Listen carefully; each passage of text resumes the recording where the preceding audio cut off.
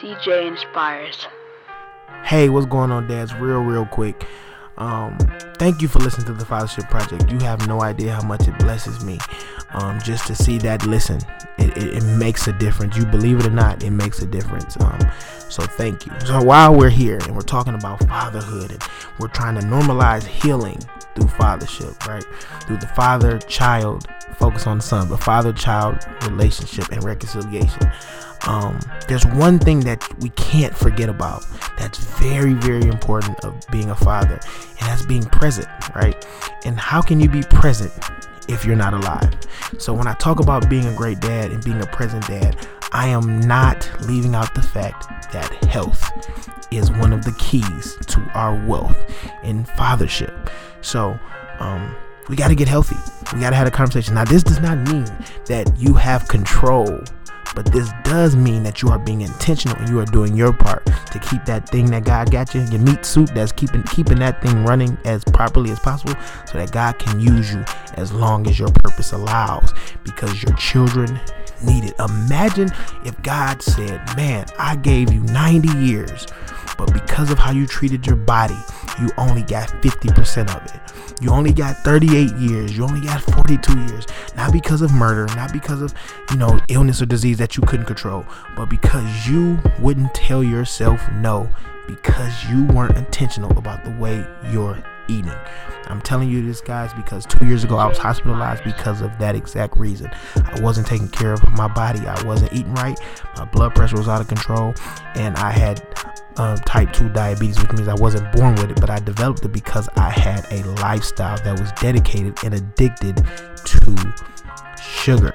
So I want to have the conversation with you guys about health, and I'm telling you this because this is something that I've embarked on. I'm talking about, the Bible also talks about my people are destroyed for the lack of knowledge.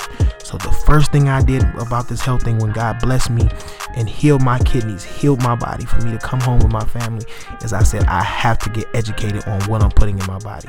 So I automatically invested in me and took this farm to table class with Dr. Lisa Smith. And I'm telling you, it doesn't mean that you're going to not eat these things, but now you know exactly what's going on, what you're putting in your body, and you're making a conscious decision, because at the end of the day, if you're not making a choice, someone's making a choice for you.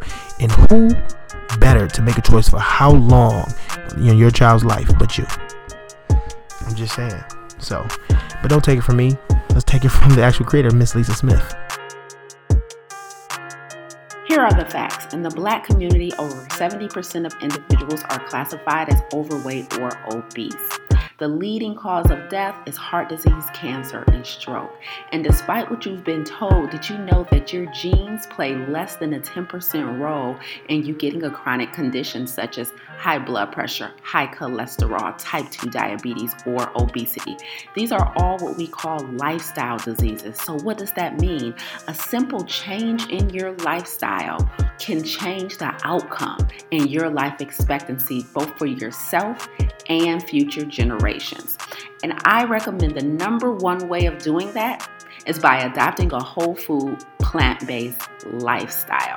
A whole food, plant-based diet is the only diet that has been scientifically proven to prevent and reverse the number one cause of death in the United States. Heart disease. Over 600,000 people die every year from this condition, and it can be arrested by changing our diet. We can lower cholesterol, lower blood pressure, reverse obesity, reverse type 2 diabetes, all by changing our diet and adopting a whole food, plant-based lifestyle. And I believe I have one of the best programs that allows you to do just that. My signature course, Farm to Table. That's farm as in PHARM, pharmaceuticals to food. That's right. My signature course walks you from wherever you are to adopting a whole food, plant-based lifestyle, eliminating animal products, refined sugars, processed oil, excess sodium, and processed food that is chock full of colorants, dyes, chemicals, and preservatives, which essentially lays the foundation for many of the chronic diseases that we suffer from. So if you are interested in completely reversing those chronic conditions, getting off of those prescribed drugs, and using food as medicine, you want to do yourself a favor and check out farmtotablecourse.com. That's farmtotablecourse.com. Farm is PHARM. Learn all about the curriculum, hear from our alumni students, and do yourself a favor and start over fresh and change the outcome for yourself and future generations.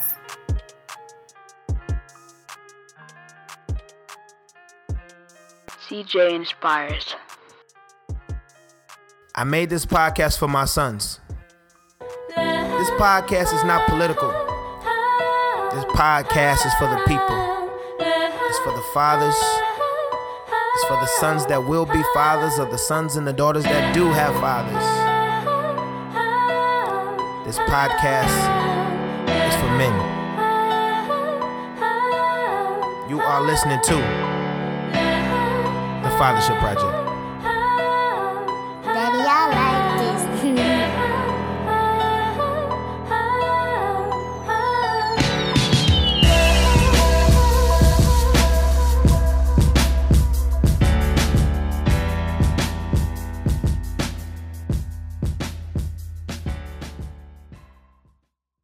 I am Demetrius Early, and you are listening to the Fathership Project. I have a brother here that engaged me in a very, very, very deep conversation a few days ago on Facebook, Mr. Paul Boubreu, which is my first, this is a big deal, my first Canadian guest. You're my first out-of-country guest. Like, I'm super excited. This is a big deal. So, Paul, I want you to just introduce yourself to the audience just for a sec. Just tell them a little bit about yourself before we get into a very, very near and dear conversation to my heart. Sure. My name is Paul Boubreu, as Demetrius mentioned. Originally from Moncton, New Brunswick, Canada. That's where I grew up. That's where my dad was born in that area. Not exactly in Moncton, but in that area. This is I'm on my second marriage. My first marriage, I had 2 kids. My second marriage, I have 3 kids. The lady I'm married to currently is a Black lady. And so my kids, of course, are Black children. I helped raise them. The oldest is currently 38, and the youngest is 25, and the middle child is 27, I believe, 27, 28, something like that. So the oldest is a girl, the middle one is a boy, and the child is a girl as well. So, wow. So they're American, I'm Canadian, and I'm white, they're Black. So there's a lot of... That's a lot. There's a lot of differences, right. So one of the things I wanted to mention to you is that, I go online and I watch and I read, comments about the stuff that's going on these days, right? And, systemic racism, excuse me. And sometimes I comment and, I get these weird replies because what do you know, white boy, right? So I'm like, right. Yeah, I understand. I get it. I understand that, you would have that reaction. But, I love my kids too. And they're facing these issues. And it worries me probably as much, or maybe as the same amount as a Black parent does, right? I worry about my grandson, who's Black, walking down the street and police pulling him over, right? Same as a Black father. Anybody else? Right. So it's difficult to weigh in on conversations regarding race. Simply because, at first appearance, people wonder why a white person's making comments about Black racism, right? Right. Well, see, the one opportunity affects me just as much as everyone else. Absolutely. The one thing that I actually think is it's a tough space to try to dialogue with people who don't want to talk, right? Yeah. So if I'm immediately trying to shut you up, then there's no desire for conversation. But also, and that's one of the driving forces of why I've been focusing on the Fathership Project and fatherhood in general, is that is one element that God put in place that connects us. Because, like I said, we are different, right? I'm black, you're white. Listen, you're Canadian. When I tell you, I'll never know what it's like to be a black person, right? And I can say the same. Like, totally with you there. But I know what it's like to have black children, even though I'm white. And that's what I'm saying. That connects us, because no matter where you came from, no matter, like, I'm talking about your whole life. And I've heard this even, I watched an interview with a white man who was racist. His whole life is, passed down, his grandfather, all that. And then his daughter got married to a black man, and he had grandchildren. And he's so in love with his grandson that it forced him to, it tore down all of the crap that he had grew up believing. And it was like, man, and that's one of the amazing things that kids offer. But this also shows this is something that connects us, even with just how we met. And I'm going to be totally honest, this is terrible. I'm so ignorant of Canada, even though I'm in Michigan and it's like right across the street. The only thing I know about Canada is from the South Park show, the terrible show, and they make like Canadians. I'm talking about, it's so bad. Like, that's how ignorant I am of Canada. But a friend of mine traveled. It's crazy. Is definitely exploiting Canadian, stereotypes. It is absolutely, that is not a good representation of it does, right. It takes the most exaggerated stereotypes of Canadians and it just puts it front and center. Exactly. So, and that makes sense. So, a friend of mine, he actually went to Canada. He went to Toronto 2 years ago. And he was telling us about it, and I was like, "Wow!" Like, I had no idea. He talked about culturally, how people were. He said it was so. It was, first of all, he traveled all over the world. He said this was the best. Like, it was such the vibe over there was so relaxed. Mm-hmm. It was so clean. He said it was so, like, the diversity is one thing he kept talking about. He was like, "Man, you just saw all different types of people." And I'm talking about, you see people that even people that look like us. A black person walk up and they're speaking fluent French, like, you know what I'm saying? And yep. And that's why there are a lot of black French Canadians. See, believe it or not. I mean, you wouldn't think, but yeah. Right, exactly. So, but it makes sense, like I said, because fatherhood that's something that connects us. Because if all of us don't become fathers, at the very least, all of us had to have fathers prior to, some people's like, everybody needed a dad and mom to get here, whether they were great, crappy, or, or just non-existent. They had two people had to come together to get you here. And that impact is what the Fathership Project is, what the relationship that you and your father, what that has on you for the rest of your life. And your worldview, how your community is, that and the fourth. So it was a question I asked. And I asked, what if I told you your dad, he did his best, would that be enough? And let me tell you, this is why, like, I locked in on you, because I had first of all, it was an amazing interaction. I was so thankful and blessed. The first thing you said, which proved that you've been a little bit abused on social media when you just try to be social, which we all have. And like, look, I'm not trying to argue. And then you rolled out, what you wanted to say, because, like, you didn't have to agree with me. You didn't really disagree with me, but you shared a perspective, and that's what the post was about perspective. Right. I didn't want to tear down your post. I knew you were trying to make a point, and so I wasn't trying to tear down your point that you were trying to make. But I felt strongly about representing children of abuse. Yes. Right. And that was fair, and honestly, that was exactly the point, because when you think about parenting, there is no box. Like, there's no handbook. Trust and believe. If there's a handbook, I would pray that everybody would have to graduate before they could have children. But it's not. Like, we're not given. So there are so many dynamics. Even you talk about you were remarried. How old were you when how old were your children in your second marriage when y'all first got married? When we first got married, so it was 20 years ago. So so they were younger. Oldest was 23. 30, it'd be 24, 28. In her late teens, I guess. 20 years since 30, so she would have been in her late teens. 18, a teenage daughter. And the middle child was like middle teens, maybe 14, 15, something like that. And the youngest was like 10, 11, something there. So It took a while to develop a strong relationship with the older child, Sharis. Her name's Sharis. And the middle child was a lot like me. He was a video game kid when I met him, when we first developed our relationship.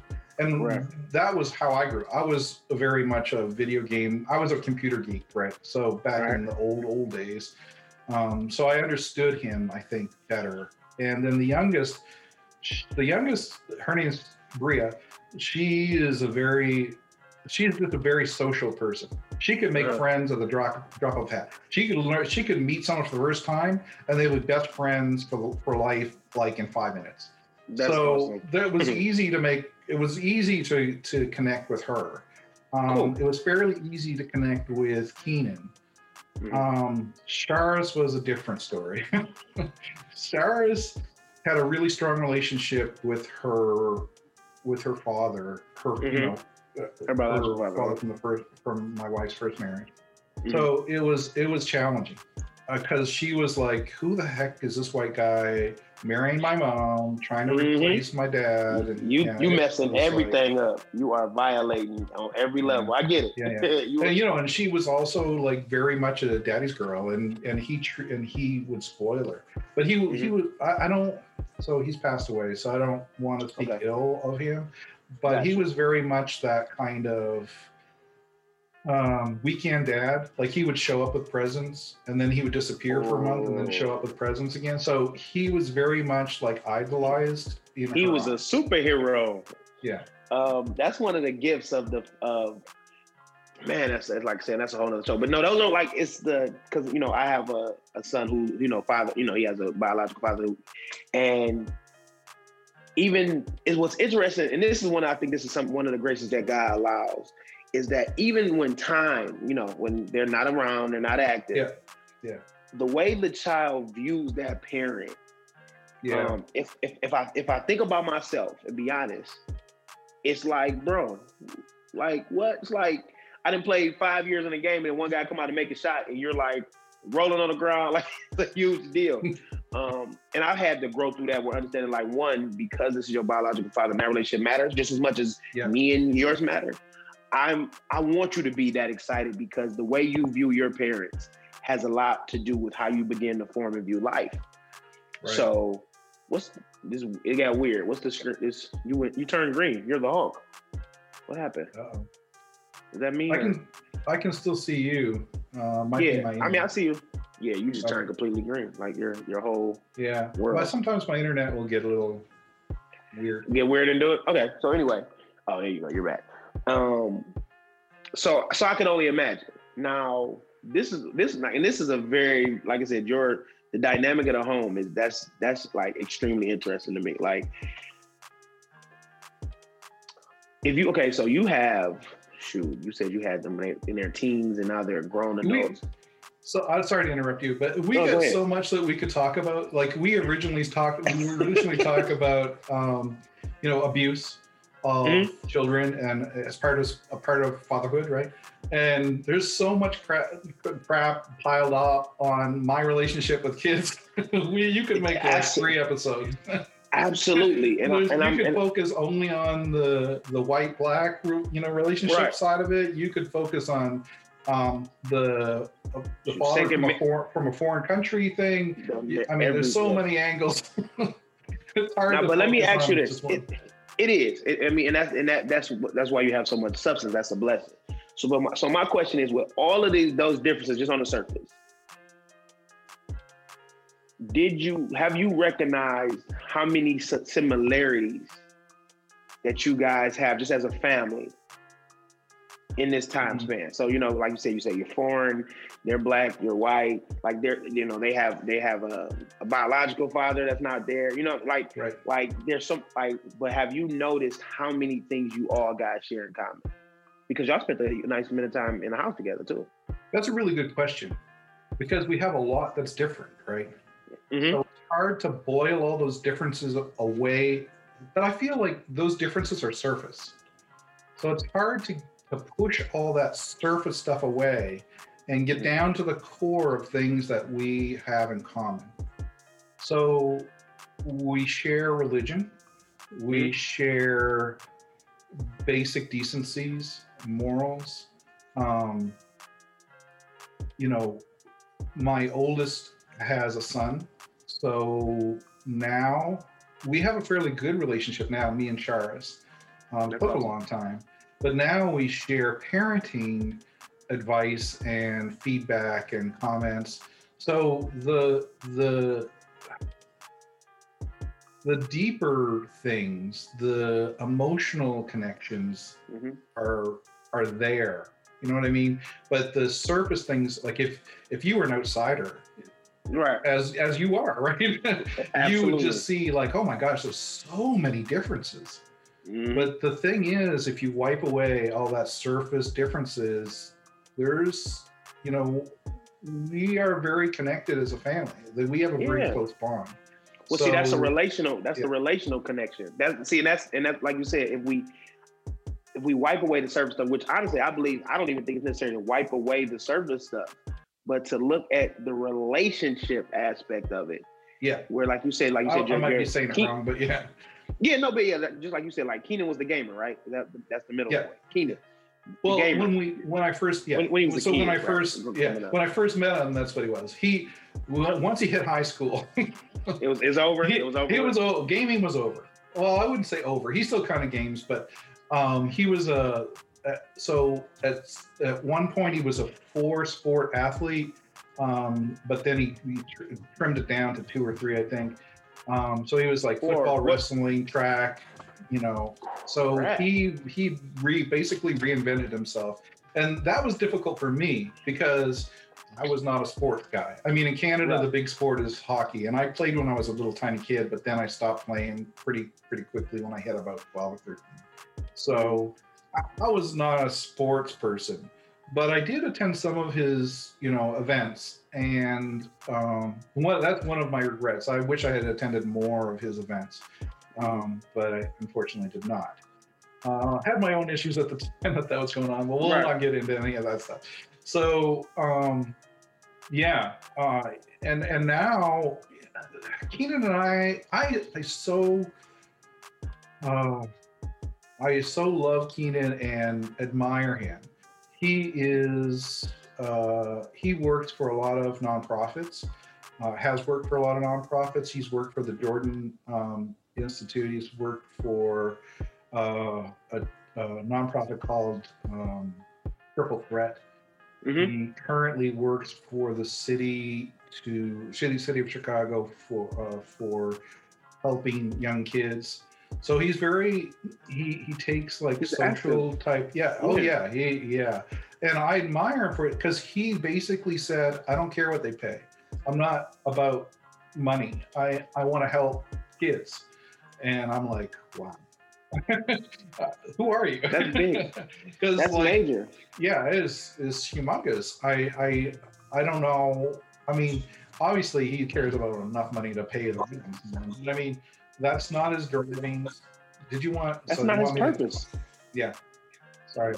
Did you want to retake that when the dogs are barking? They're not, you know, it was a little interference. I didn't hear them barking. I just heard sound, but it wasn't that bad. Sorry about that. Here, we get pick. Okay. No, it was pick back up again. Pick up, yep. So it's just perfect. Yep, go ahead. Right there. Just about him, about the money thing, because I had everything else. Yeah. So he's incredible. I admire him so much. I try to give him advice as a man, but I also try to filter it. I try my best to filter it through what I think Black men might have to go through. Obviously, I can't know exactly what that is, but I do my best. I worry about him in the world because he is sometimes interacting with law enforcement in schools. Right. So, you know, I worry that he gets into bad situations, misunderstandings. In the past so far with his engagement with law enforcement, has he had any issues to your knowledge or any negative reports? He's had a few interesting encounters. But he even said, you know, having talked to you, I knew how to deal with it. And I was like, oh, Good.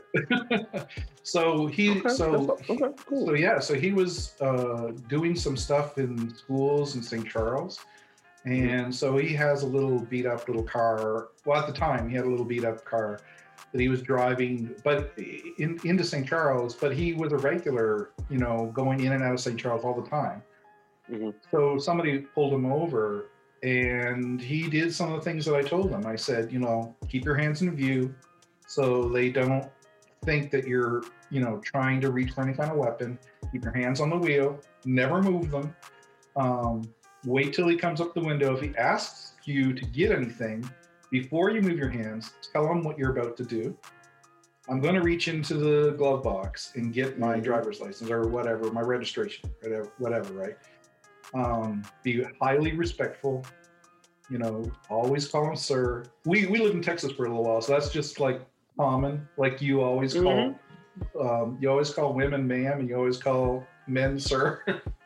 Absolutely, I get it. Yeah. So all that stuff, and he did all the things I told him, and he had no problem. I mean, the cop was being a jerk. He was definitely being profiled. There was really nothing he did for him to be pulled over, but the encounter went perfectly. Nothing happened. And that's because his father prepared him. See, unfortunately, we can't control. This is why fathership is so important. We can't control how that officer, which is a person too, was raised. That's right. But we can't control how we raise and bring up our children, because these interactions, like I said, and it sucks. Just in a perfect world, it sucks that you have to prepare somebody on how they should interact with someone who's supposed to protect us, right? And it just sucks. That's just a reality that many people have to deal with. It's the world we live in. It's the world we live in, and that's why we have a responsibility to try to make it better. So you accept it, understanding how to navigate, but we do things as you're doing and as you did to make them better. Because no matter, the Bible talks about how, you show kindness and compassion to your enemy, and they don't really know what, I'm paraphrasing, of course, they don't really know what to do with that. Right. And the one thing about, somebody being a jerk in many cases is that when you don't give them back what they give you, they're like, whatever, even if you gave them a ticket or whatever, get out of here. Like they're so confused because you didn't give me back that animosity that I may have gave you. And it's because I was raised a certain way to carry myself in a certain way, because I'm going to be the change I want to see. And that's a truth here. Yeah, the officer was like, well, I ran your place and I saw your car is registered out of not in St. Charles. Right. And my son was, well, sir, I come to St. Charles all the time. My car is here regularly.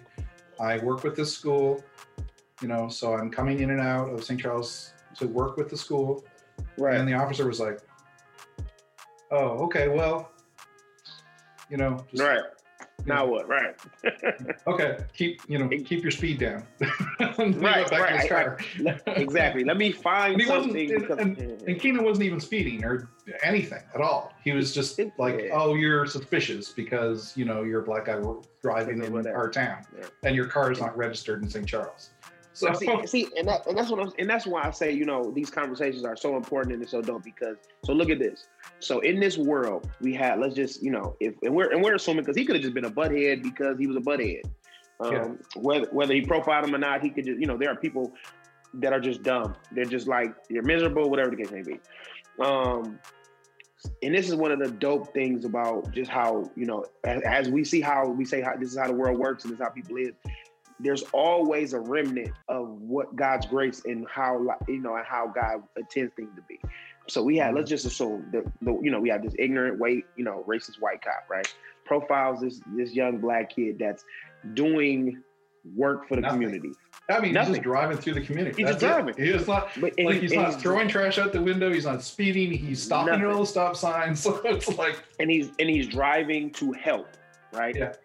And then on the other end of this young black guy that's doing some amazing things, he has a white father who is encouraging him and building him. So we got this one, let's just put it here. We got this one white cop who's racist and doing something that's out of pocket. And then we have this other white father who steps in and contributes and adds to a young man. Because you got to give yourself a little pat on the back, not taking nothing away from Keenan, but him, the man that he is today, you sprinkled a little bit of love in there to make him want to be, you know what I'm saying? Like there's a little bit of breadcrumbs in that character that you can attribute yourself to.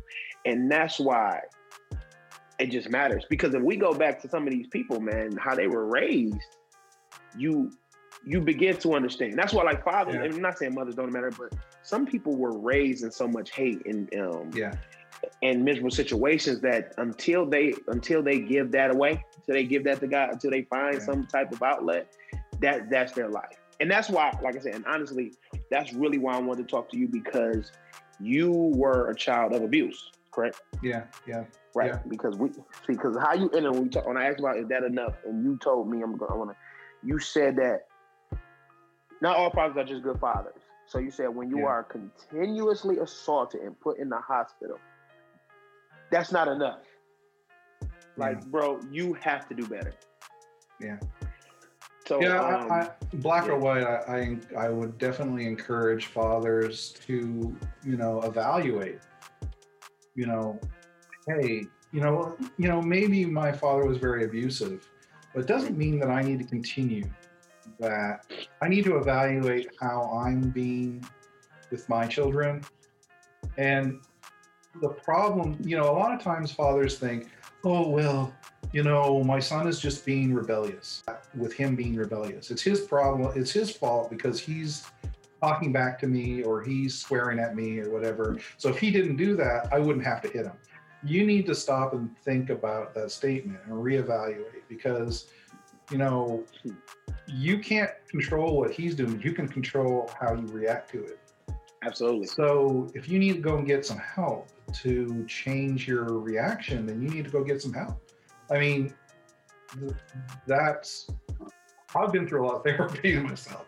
I have a little bit of my dad's temper, but nothing close. My dad was kind of like the Hulk. Like, you got him mad and he turned green and it just go 0 to 100. And start like knocking doors off their hinges and punching holes in walls. He was also a 18-wheel truck driver, so he was kind of built pretty good. So pretty rugged. Mm-hmm. Yeah, really broad shoulders and could bench press a lot of weight. But anyway, so he was a tank. Yeah. And he didn't take anything off anyone. But anyway, like he would sit at a stop sign and car behind him would beep at him because he was sitting too long or something. He'd put the car in park, get out of the car, and walk back to the other guy and go, "You got a problem? You want to come out and talk to me about what your problem is?" He had no fear. Like, no, I'll beat the crap out of you if you and he'd make them sit there. And then, it's like, okay, I'm gonna get back in my car now. But yeah, I mean, wow. Anyway, he's just that kind of guy. Very, short fuse, very hot temper. But yeah, I mean, so that was my comment in the post was, as a father, you gotta evaluate yourself. You can't just assume that the way your dad did it is not necessarily the best way to do at all. Yeah. Were you able to, because you said your father passed away, correct? Yeah. It's been about 10 years or so. I'm not exactly, but around that amount of time. It's been a while. Were you, kind of walk me through the process of, because abuse, and this is why I wanted to make the post. I wanted to hear people's perspective, because my dad was a certain way, right? But then there's abuse, and there's levels of abuse. Yeah. And I want to have the conversation where I still want to encourage you, one, that we have to find a way to heal. And unfortunately, a big portion of healing comes with forgiveness. And it's hard to forgive if you don't understand. Like, and you're a kid, so you're like, okay, I don't being put in the hospital, like, I don't understand. So how can I forgive you? Because this doesn't make sense and I didn't deserve it, right? Like, because that's the one thing I tell anybody who talks about abuse or anything, like, okay, first and foremost, you need to know that you didn't deserve it. Like, it wasn't your fault. You couldn't have navigated something differently. You were a child with someone that you. When I was a kid, my reaction to the abuse, interestingly enough, it wasn't to stop what I was doing to cause the abuse. It was to increase. So, like, I would talk back to him and I would swear at him and whatever, right? and curse and like call him really nasty things in his face, And so it would make him. So you turned up. So he would beat me and put me in the hospital, and then my reaction to that having happened would be to do it more than not less. So it was like, oh yeah, well, you think you won, you think you taught me a lesson. Well, here's the lesson you taught me, and then I'd go at it even worse than before. So I was in the hospital a lot. Wow. Question: in the midst of that, being in the hospital, y'all having this, so that means y'all had a little bit more in common when it came to that anger and that pride, because like you said, he didn't take no crap, and it seemed like you as a kid, you weren't taking no crap. He's like, you weren't gonna, I'm not afraid of you, so let's see who can go the longest. Yeah. Did you still love him in the midst of all of that? Like, could you, like, was there like why didn't you run? Like, did you ever try to run away? You're bringing it. So as I said, I went through a lot of therapy to get past it and basically let go of that hate. But for a long, long, long time, I hated him.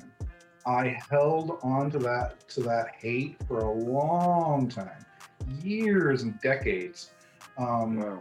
And only recently, just before he died, actually finally let it all go, forgave him, and said, you know what? It happened, and we can't change it.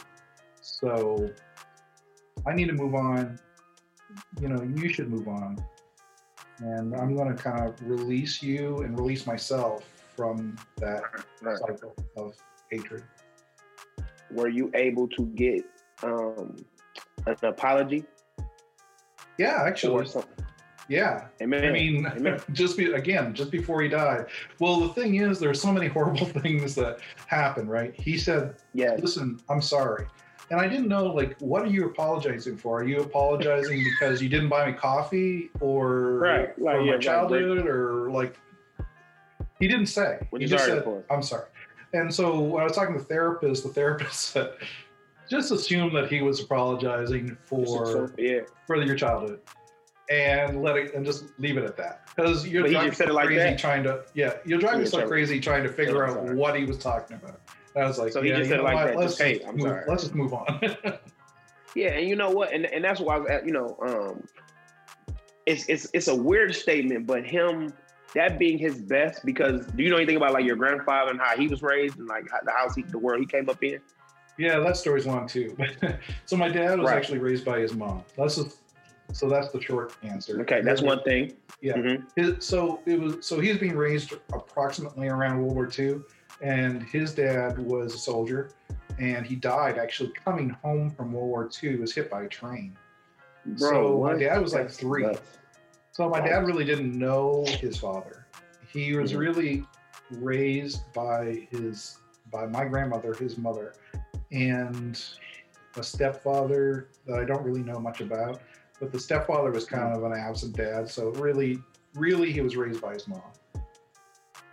So it creates, because I did a little bit of research on my father, I was trying to figure him out, because I went through this period of hate too, and understanding the world that your father comes up in helps.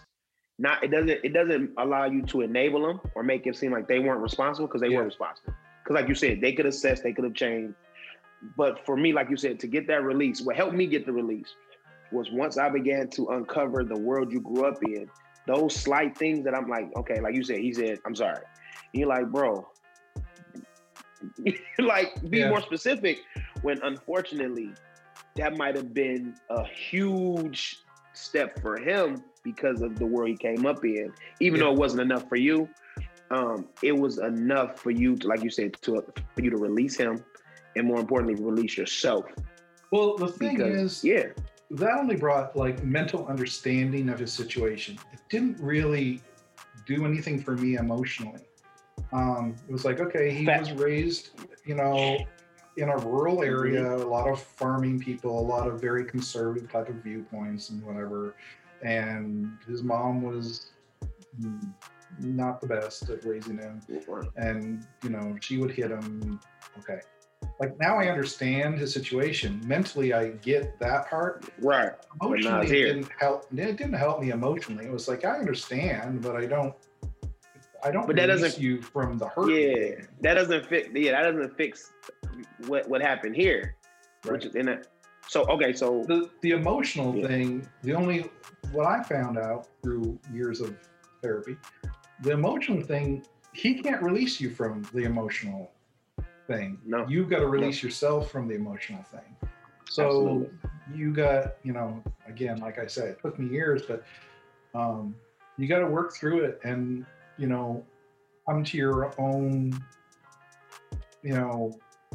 forgiveness for that. You got to find a peace. It's not easy. I mean, it takes a long time to get past it. I held a giant chip on my shoulder for a long time, and the interesting thing is, it drove me to do stuff like I didn't even know. Like it was like, my wife would go, "Why are you like that?" And I was like, "I didn't even know." It's like, I don't know. It's just the way I am, and after evaluating, it's like, oh, I do that because my dad did this and my dad did that, and I'm holding on to that. And I was like, wow, that hate and that hurt, it changes you. One of my personality traits is that I don't give up. That for instance, we were at a beach, and my wife just mentioned it would be kind of cool to have a beach barbecue. And there was like this huge wind coming off the water onto the beach. And I was like, okay, let's do that. And I started this crusade to create a fire so we could cook stuff.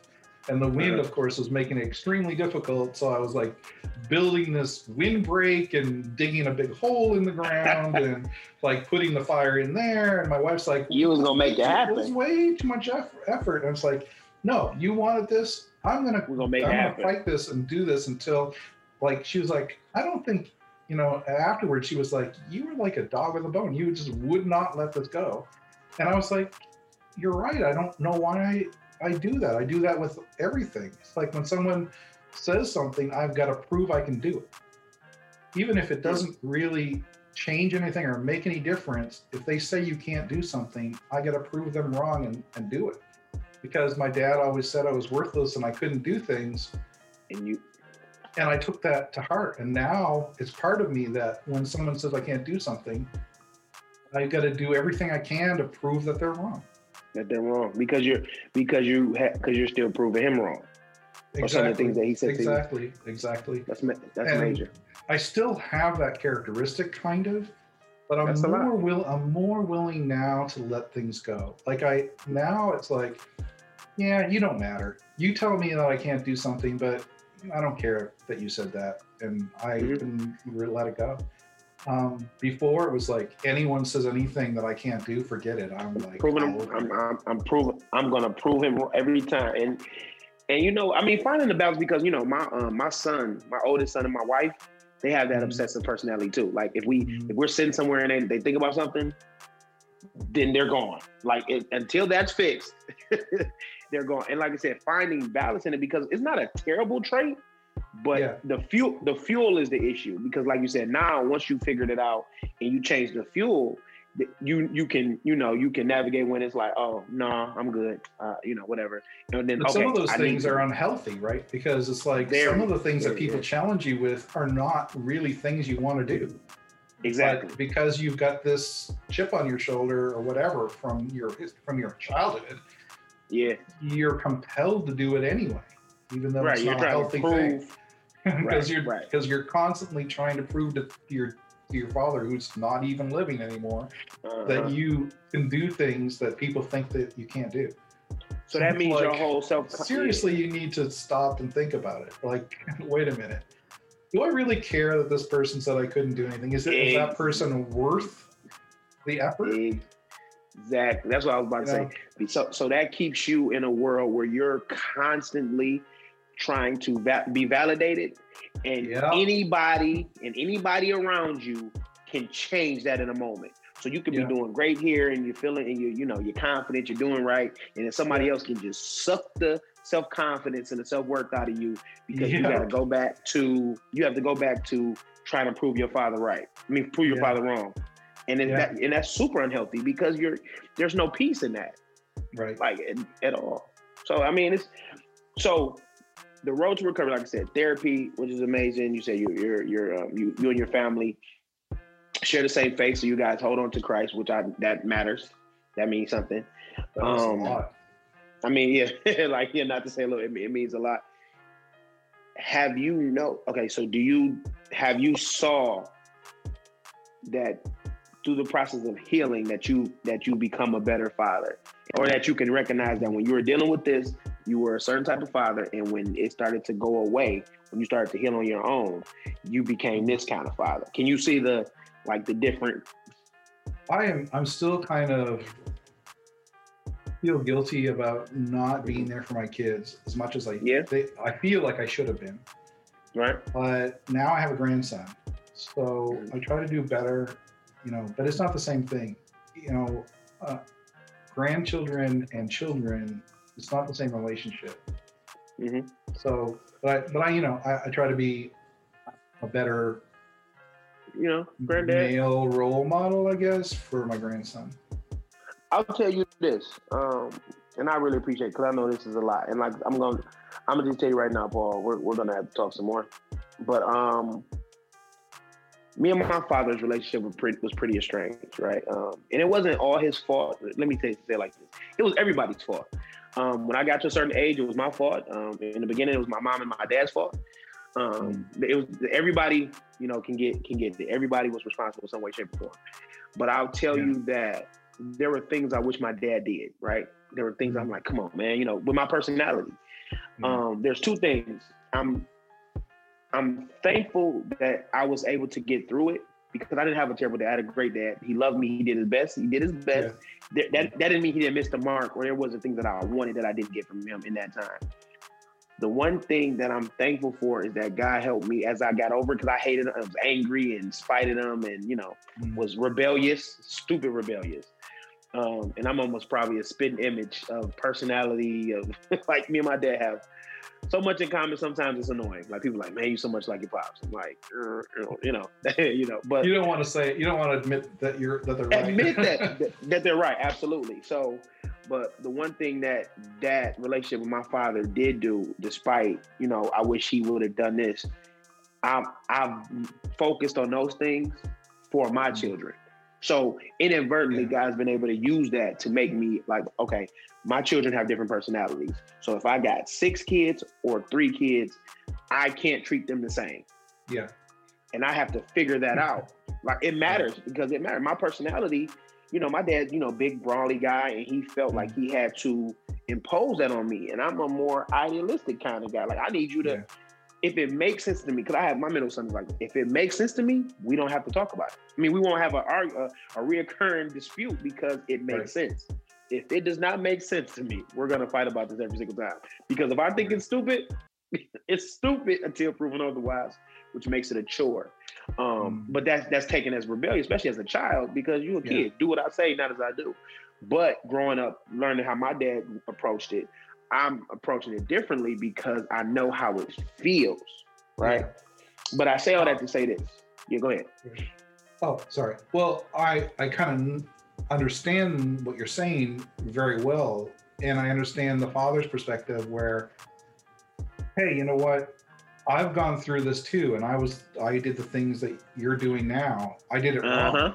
I know I did it wrong. I'm trying to tell you from my experience that this isn't a good way to approach it. I'm trying to tell you the better way to approach it, but you're not listening to me because you're like looking at me going, who are you? Because you did it this way too, and Flo. Like, why are you criticizing me?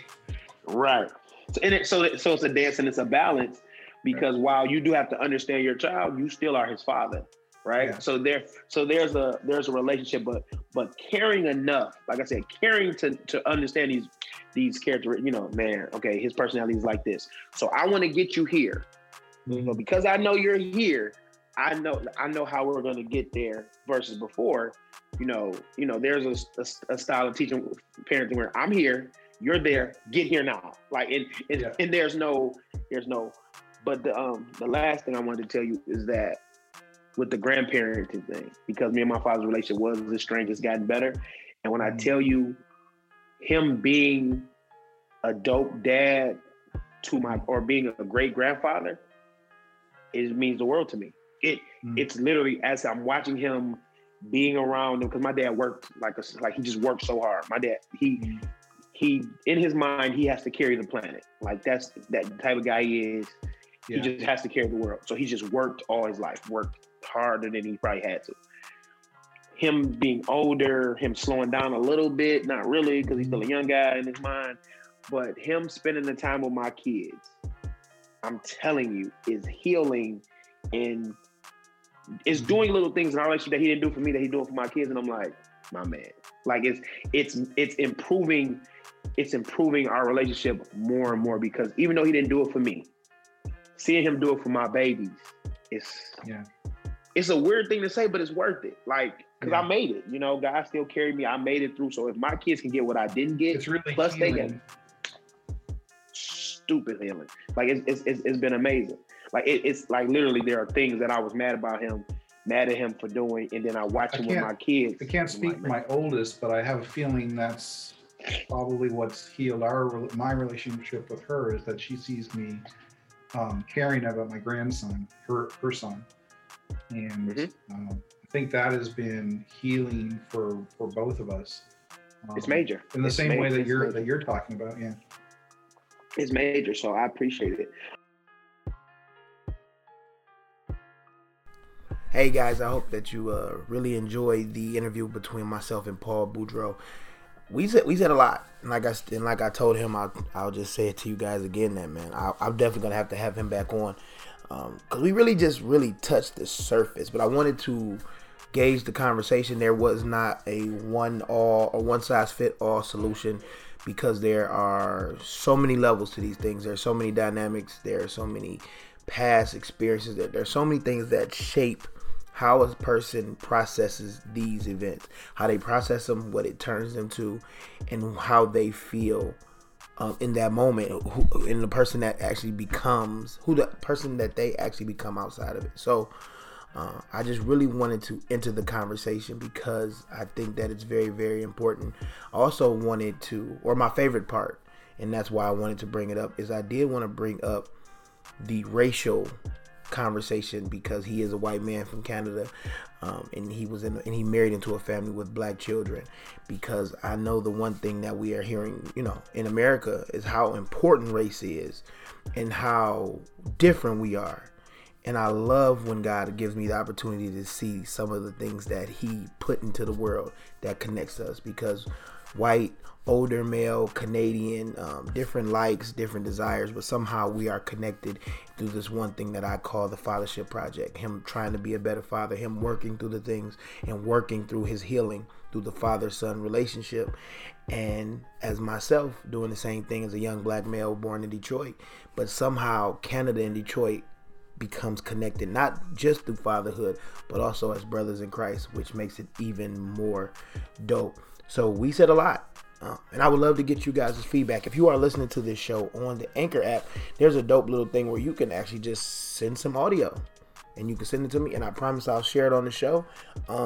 Let's keep the conversation going. It's not about having an answer right away. It's about being open and willing to listen and learn from someone outside of yourself. It doesn't even mean you'll agree. It doesn't even mean that what they suggest or what they talk about is something that you'll apply. But it does mean that you took the time to listen, learn, and maybe a seed is planted on your end or on the other end. You really don't know, and you really won't ever know until you're open to have this conversation. So, you guys, I hope you like the show. If you are listening and you heard some kind of melody in the background, that was my oldest son, Carter, who is now a producer, and he produces my complete show. All the music I share outside of the songs that are sent by other artists will be completely, totally, 150,000% my son, and I'm crazy excited about it. But if you are interested, you can also email me at fathershipstrong@gmail.com if you're interested in some beats. We have not launched his website yet, but if you are a listener, you of course have an advantage because you know his boss, or sort of his boss. Either way, I digress. So if you're interested in some CJ Inspires content, you can inbox me again or email me again at fathershipstrong@gmail.com. Once again, I thank you for listening to the Fathership Project. My name is Demetrius Early. You be blessed and enjoy the rest of your week. Clean Air Media.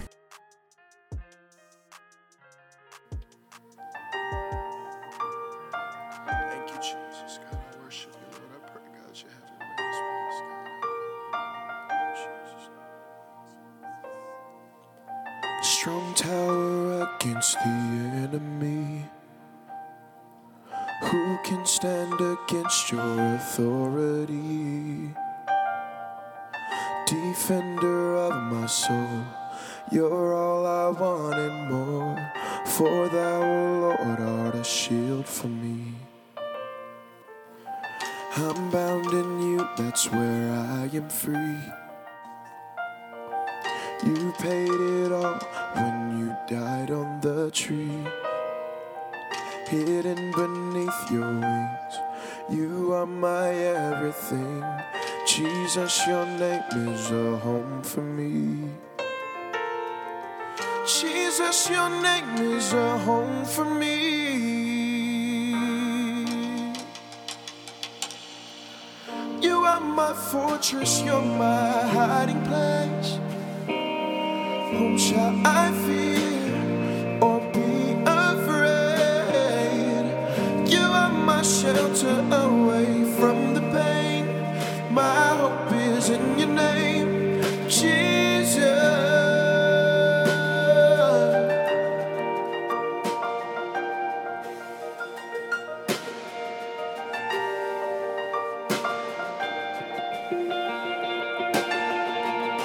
Strong tower against the end. Who can stand against? Oh, you're all I want and more. Your name is crowned in victory. Your name is crowned in victory. You are my fortress, you're my hiding place. Whom shall I fear or be afraid? You are my shelter away from the pain. My hope is in your name, Jesus. We're amazed at the power of your name. It's mighty to save. It's mighty to save. We're amazed at the power of your name. There's no other way. There's no other way. We're amazed at the power of your name. It's mighty to save. It's mighty to save. We're amazed at the power of your name. There's no other way. There's no other way. There's no other way. There's no other way. You are my fortress, you're my hiding place. Whom shall I fear or be afraid? You are my shelter away from the pain. My hope is in your name, Jesus. You are my fortress, you're my hiding place. Whom shall I